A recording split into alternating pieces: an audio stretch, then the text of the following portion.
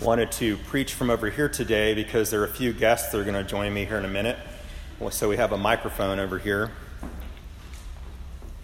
In the name of God, Father, Son, and Holy Spirit. Amen. This morning's gospel reading from the Gospel of Luke is really important in that it points out a couple things. One is that God's love in creation, God's gift of cleanliness and of healing is something that perforates all people. In this particular journey story, we have the Samaritan who is made clean, as well as those who are part of the closer Jewish community. And that's important to point out the fact that God is healing all and is healing throughout all creation. But most importantly, it's about this one leper that sees that fact, turns about, and worships in thanksgiving to God. This particular gospel reading this morning is about thanks. The good news this morning is about thanks.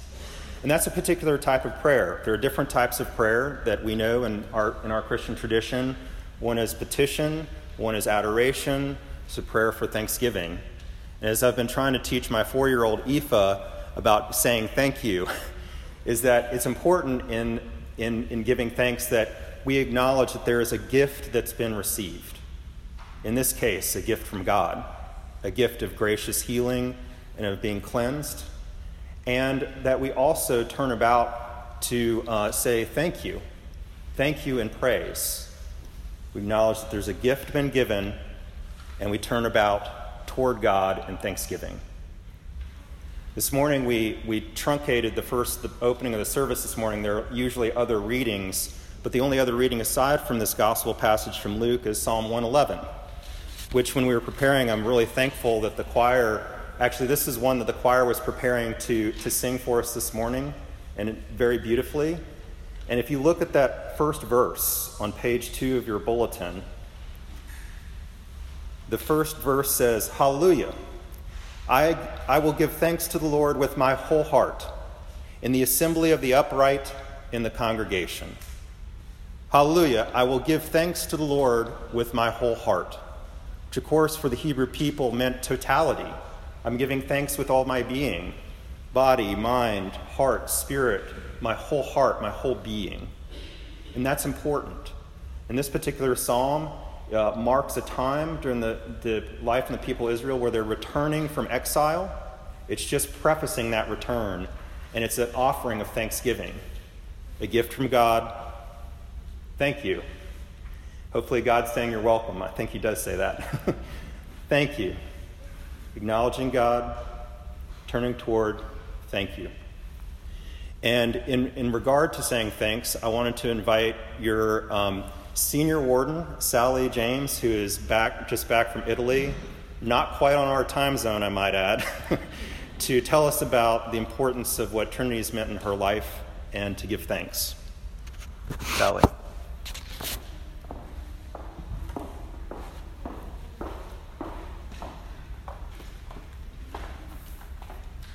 Well, first, it's wonderful to worship in English.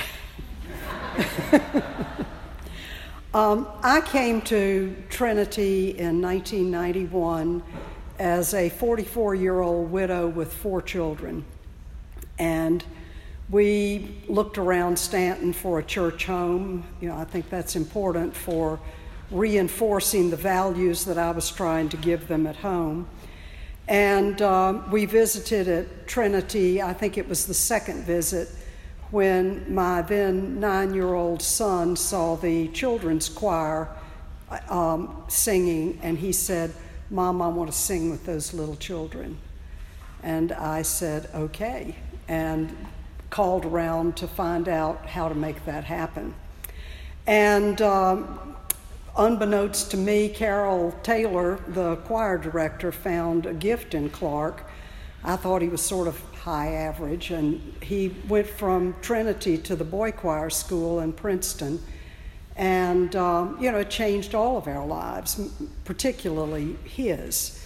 And, you reflect on those things and feel that there must have been some sort of divine intervention that led us here and so forth. But in order to support programs like that here, it takes giving on the part of the members of the parish. As a child, as I sat through squirming the Stewardship Sunday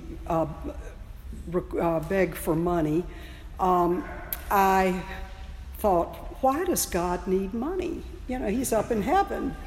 And that maybe this hand came down and took the money away, but I couldn't imagine what he would use it for.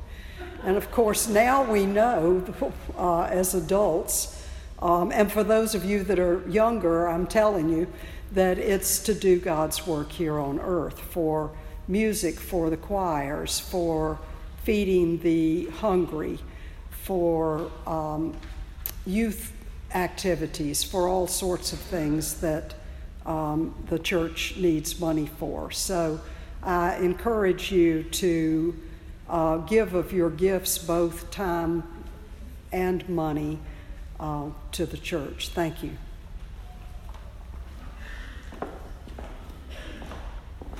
Meeting your treasurer.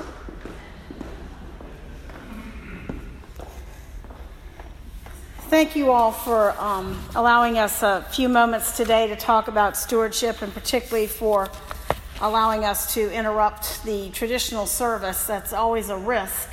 When I called Mark and said, well, this is how we've done it kind of in the past sometimes, Stewardship Sunday, and he said, really? You just left out a couple readings there? And I said, well, it has worked. And he said, well, let me read what the psalm and what the gospel lesson are, and he called back and said, okay, I think this works, and we'll make it work. So I appreciate you being patient with us as well. So to follow up on what Sally said, the money that is given to the church, the annual budget, is a combination of gifts that people just leave in a plate that unknown to us, cash, maybe just visitors that come, a combination of pledges, or other undesignated money that comes to the church. And also a great deal of money comes to us from people who were members here for many years, who have passed on and who have helped us to build an endowment. And I can't imagine what we would do if we didn't have the endowment, but that still is not enough to operate this church.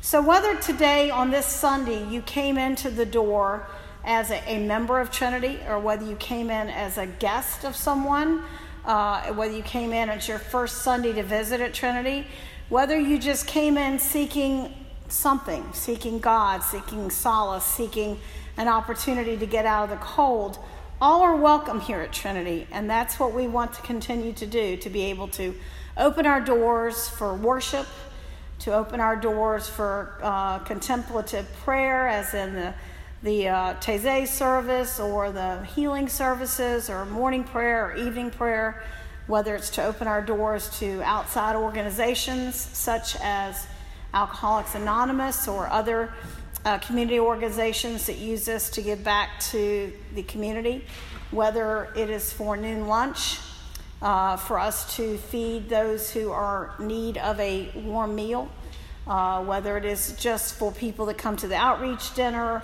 or for any number of reasons why people come, even just to come to hear an evensong service or the Stanton Music Festival. People come to Trinity for many different reasons, and for them to have a Trinity to come to, we have to come up with the money to pay the bills, to keep the electricity on, keep the heat on, pay for the water bill, all those things that just aren't fun, and they're not glamorous, and they're not pretty like Tiffany windows, but they're all are necessary to do.